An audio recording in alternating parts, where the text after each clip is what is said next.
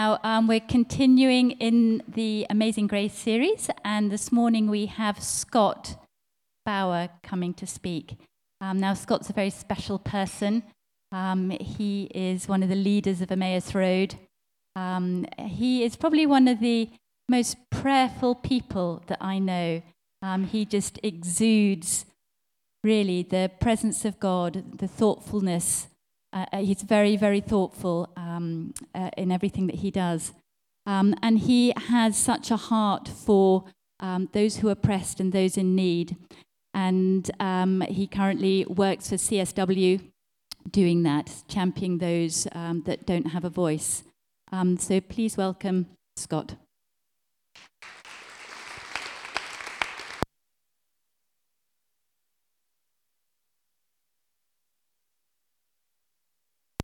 Morning.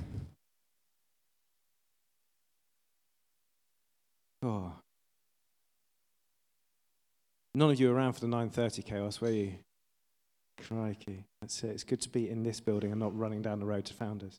Anyway, grace and peace to you. Grace and peace.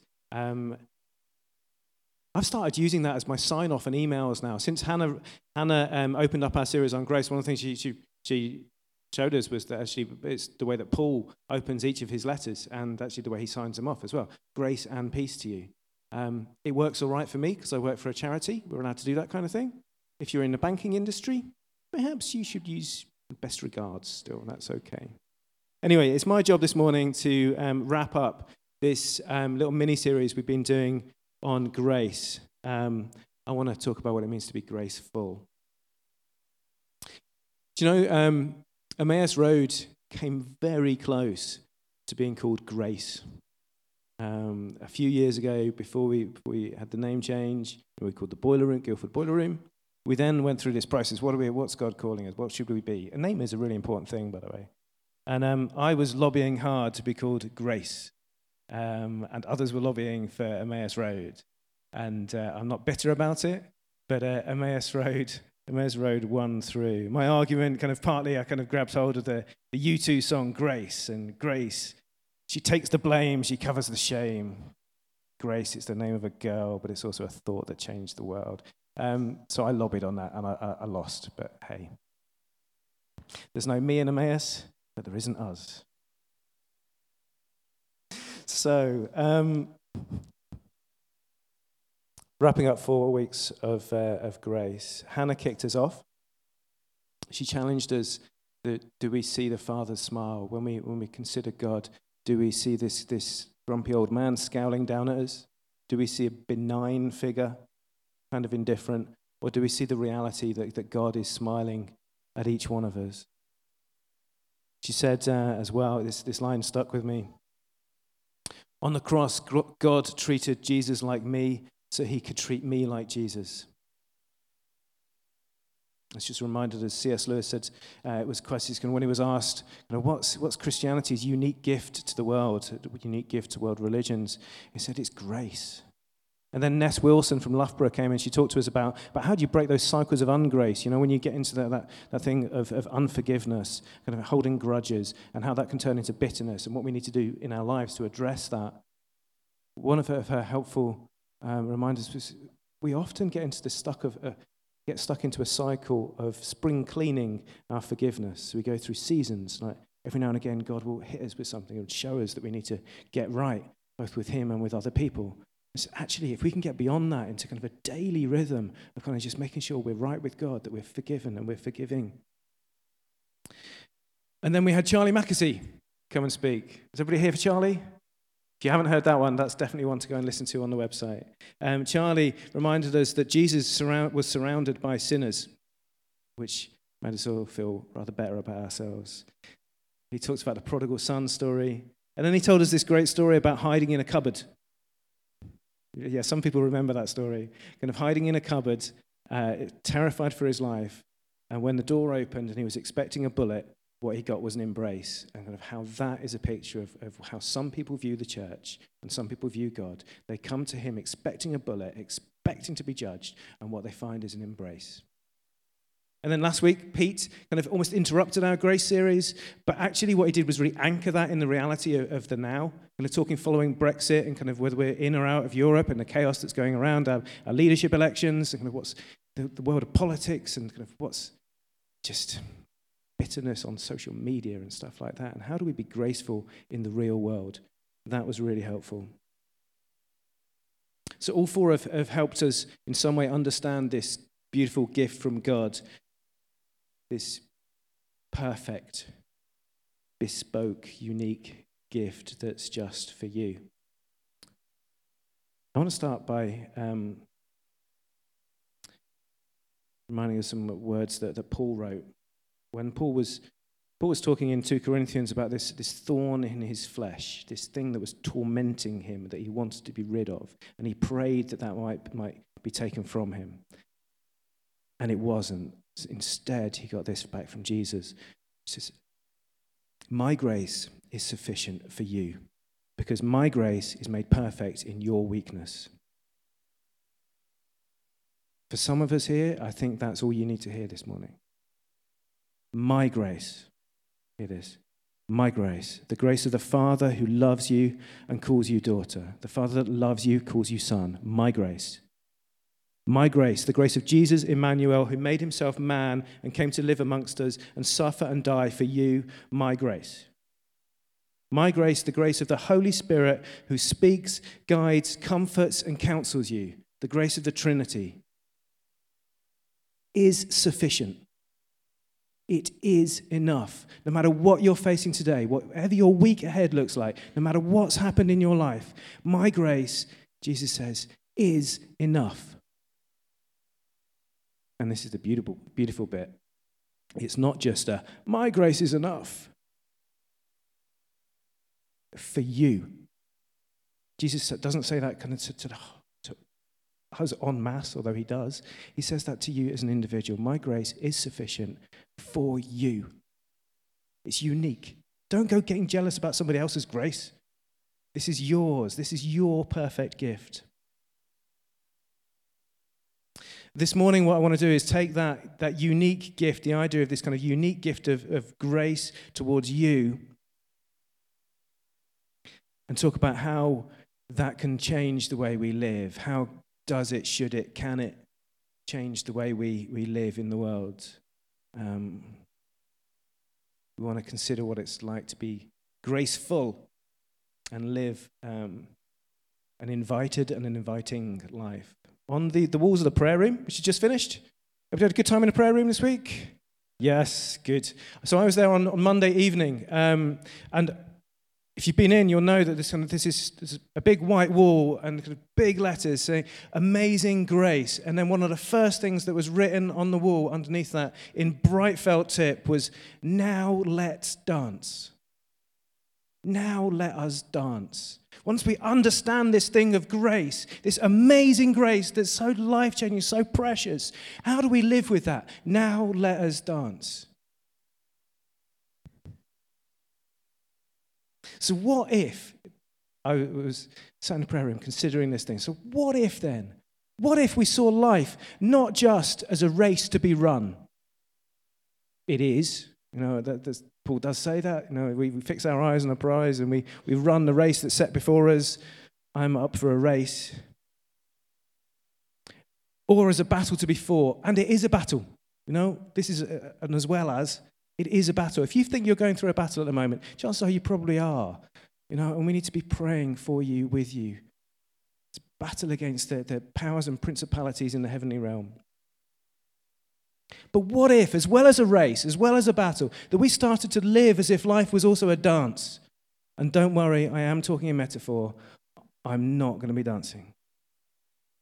What if we saw it as a dance that we were invited into? What if we saw it as a dance that we were invited into by the Trinity, and one that was to be enjoyed, one in which we celebrated this life that is full of grace? Just watch this for 2 minutes. Alice, can we kill the lights?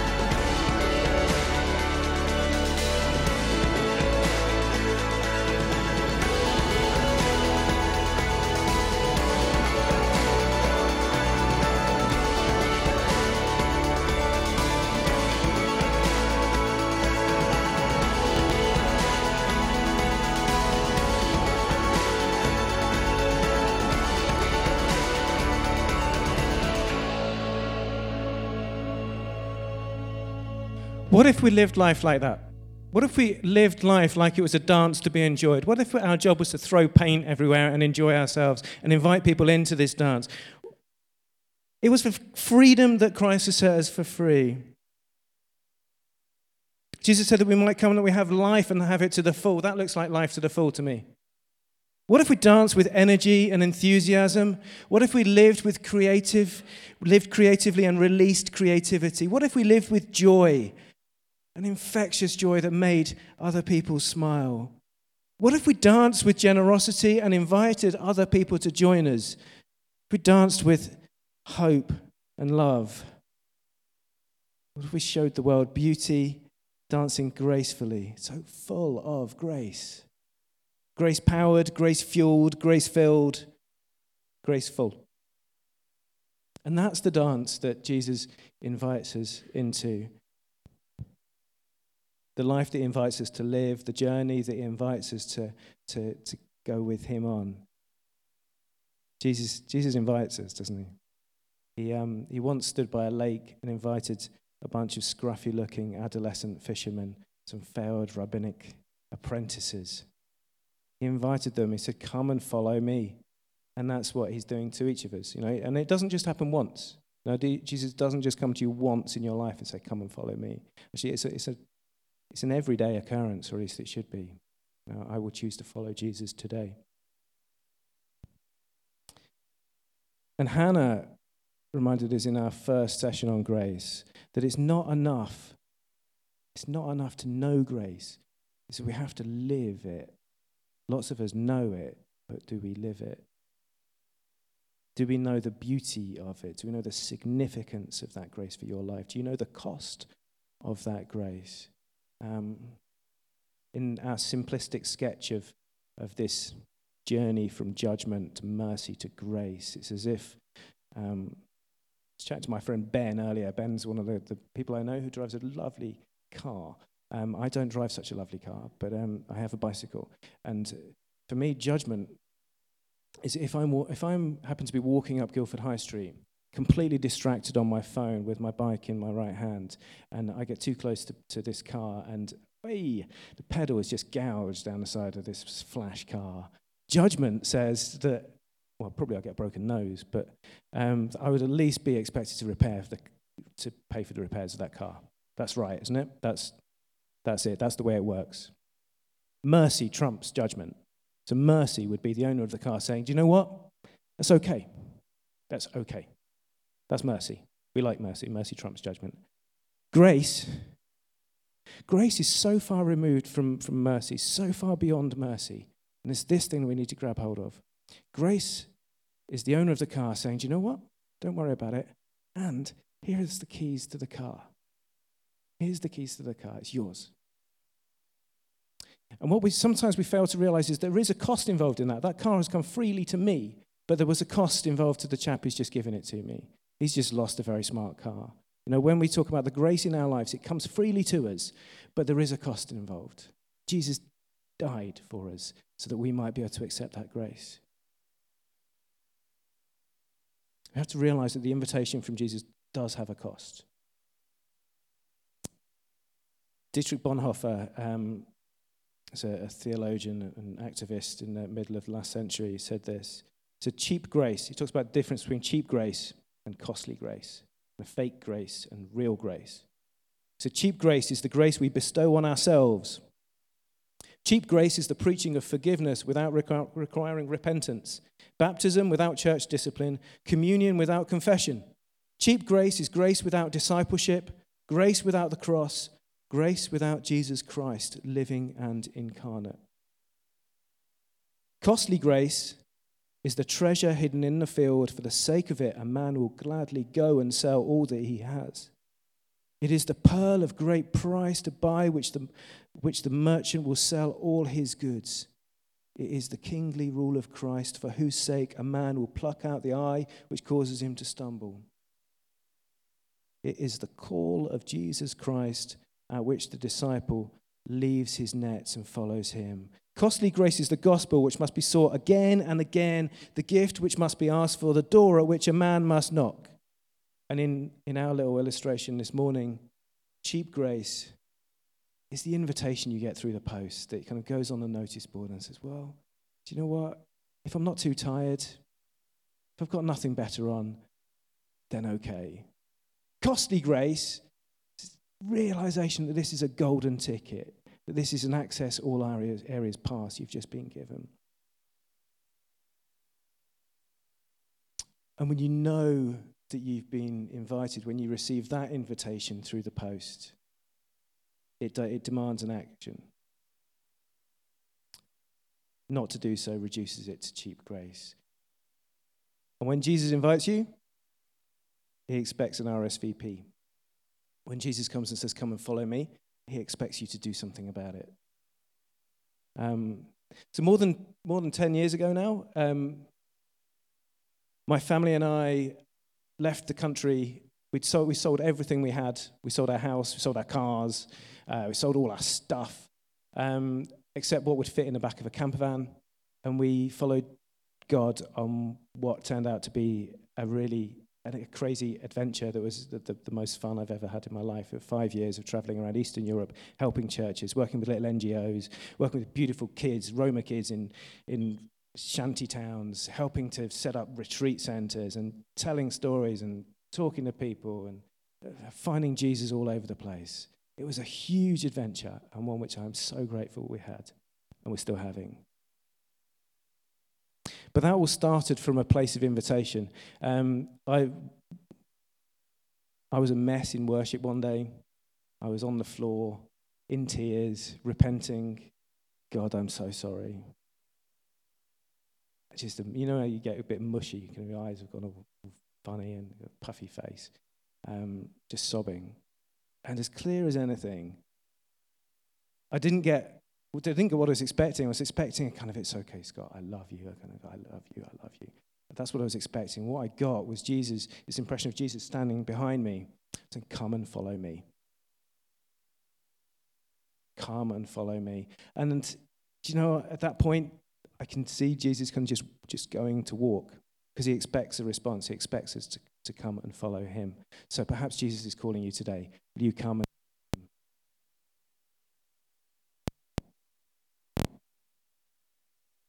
talking in Morse code now, I think. So we need to know that we are invited. Know that this is a precious gift before all else. Know that you're invited. And thirdly, know that we should be inviting. Jesus invites us, therefore we should be like Jesus and we should be doing some inviting ourselves. The Road to Emmaus story would have ended very differently without the invitation at the end. We all know the story, right? You've got these two disciples that are leaving Jerusalem, going back home. They'd given up on everything. The phrase, we had hoped that Jesus was who he said he was. We had hoped. Hope is gone and they're going home. They've had it. And Jesus comes and walks with them 7 miles back to Emmaus. And on the way back, he's explaining all through history kind of just where Jesus was throughout the Old Testament. And if he gets this and he gets to the village, I don't know if you notice it, but Jesus makes to go on. Jesus was ready to say goodbye and walk on. It's the invitation that the 2 disciples gave him to say, come and stay with us. Come and eat with us. That's the moment that everything changed. Without that invitation, it would have ended very differently. Our dance needs to be inclusive. It needs to invite people in. It's not a holy huddle, exclusive and unwelcoming. If it's your first time here, I pray that you're felt welcome. Please don't leave this place without saying hello to someone and getting a good Emmaus Road welcome. It's a dance which everybody is invited into and everybody invites others in. When we lived in Macedonia, we went to a few weddings. And Macedonians do weddings a little bit differently. They do the dancing, especially at weddings, very differently. You know what dancing is like in this country at weddings? Let's not talk about that. It's the only time I've promised my wife that every time I will dance at weddings. That's the only time she can expect me to dance. It's not a pretty sight. In Macedonian weddings, you do things very differently. Everybody stands around in a big circle and you take each other's hands and you're sort of up in the air like this. And you're doing kind of the left and the right and crossing legs and 2 steps right, 2 steps left and in and out. But you're doing it in a circle, so you're looking across to the other person on the other side and you're celebrating together. It's inclusive. You're doing it as a family. You're doing it as community. And the other thing you need to know about Macedonian wedding dances is that if you're on the outside, there's an expectation that you break that circle wherever you like and you join the dance. It's fully inclusive. Be invitational. Whether that's the curry club we've got going at Emmaus, whether it's your coffee mornings, whether it's you at work, whether it's you at play, down the pub, be invitational. Include people. That's what Jesus does. I just want to tell you a little story about my friend Yanusa. As Julia said, I work for a charity called CSW. We're a human rights organization that campaign and advocate for religious freedom for all people of all faiths around the world. Predominantly, that means we work with a lot of persecuted churches. This is my friend Yanusa. Yanusa runs our partner organization in Nigeria, in northern Nigeria. He also runs a church, but he runs a group of churches. His church is about 700 people. Northern Nigeria, as you probably are well aware, is the home of Boko Haram, which have the ridiculous accolade of being the world's most deadly terrorist organization right now. Utterly disgusting. In the summer of 2014, Boko Haram were bombing churches every Sunday. Every Sunday, another church would get bombed. You wouldn't know which one it was. Every church, and it could be any church. So whatever village, people are dying, people are seriously injured every Sunday. Can you imagine what that's like?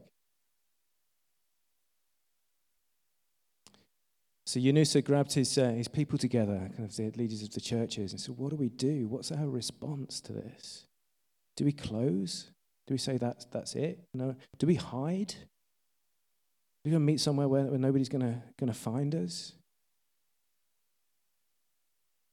But instead of that, what they did was they took a collection from across the churches. And bearing in mind, this is northern Nigeria. This is not Guildford. This is giving of what you don't have. They took a collection. And they took that collection to the mosque, to the local mosque, and they gave it to the imam and said, we know what's been happening. We will not allow that to build a wall between you and us. This gift is for the poor of your church so that they can celebrate with you the Feast of Eid. How about that for a response? How about that for a response to persecution? How about if we adopted that as our response here? If people talk against you, doesn't matter, you bless them, don't you? Invite those even who persecute you. Our actions should always look to build bridges and not walls. Pete said it last week.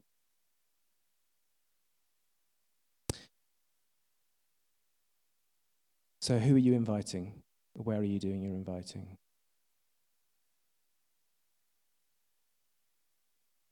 I'd love us to finish in a second just by singing Amazing Grace one last time in this series.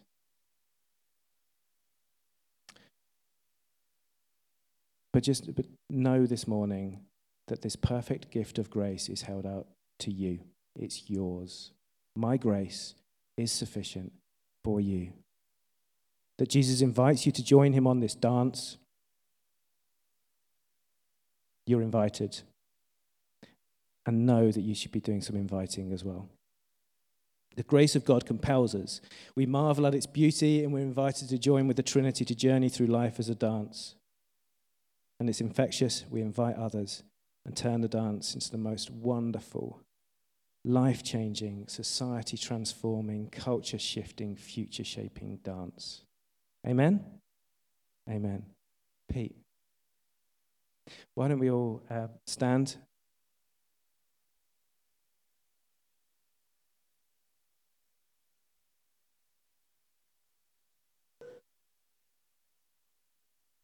So, Father, I thank you for your grace that is extended to each one of us. I thank you that you see us, God. I thank you that you see us. I pray that if you're here this morning, you don't know that you are seen and loved by God, that you would recognize that today, that God is smiling at you and holding out a perfect gift of grace that is unique and just for you. I thank you, Jesus, that you invite us on a dance. You invite us to live life well, full of energy and dedication and creativity and passion, God. And I pray that we would learn to be more like you, that we'd look to invite others to join us in this dance. You are a wonderful, gracious God. Amen.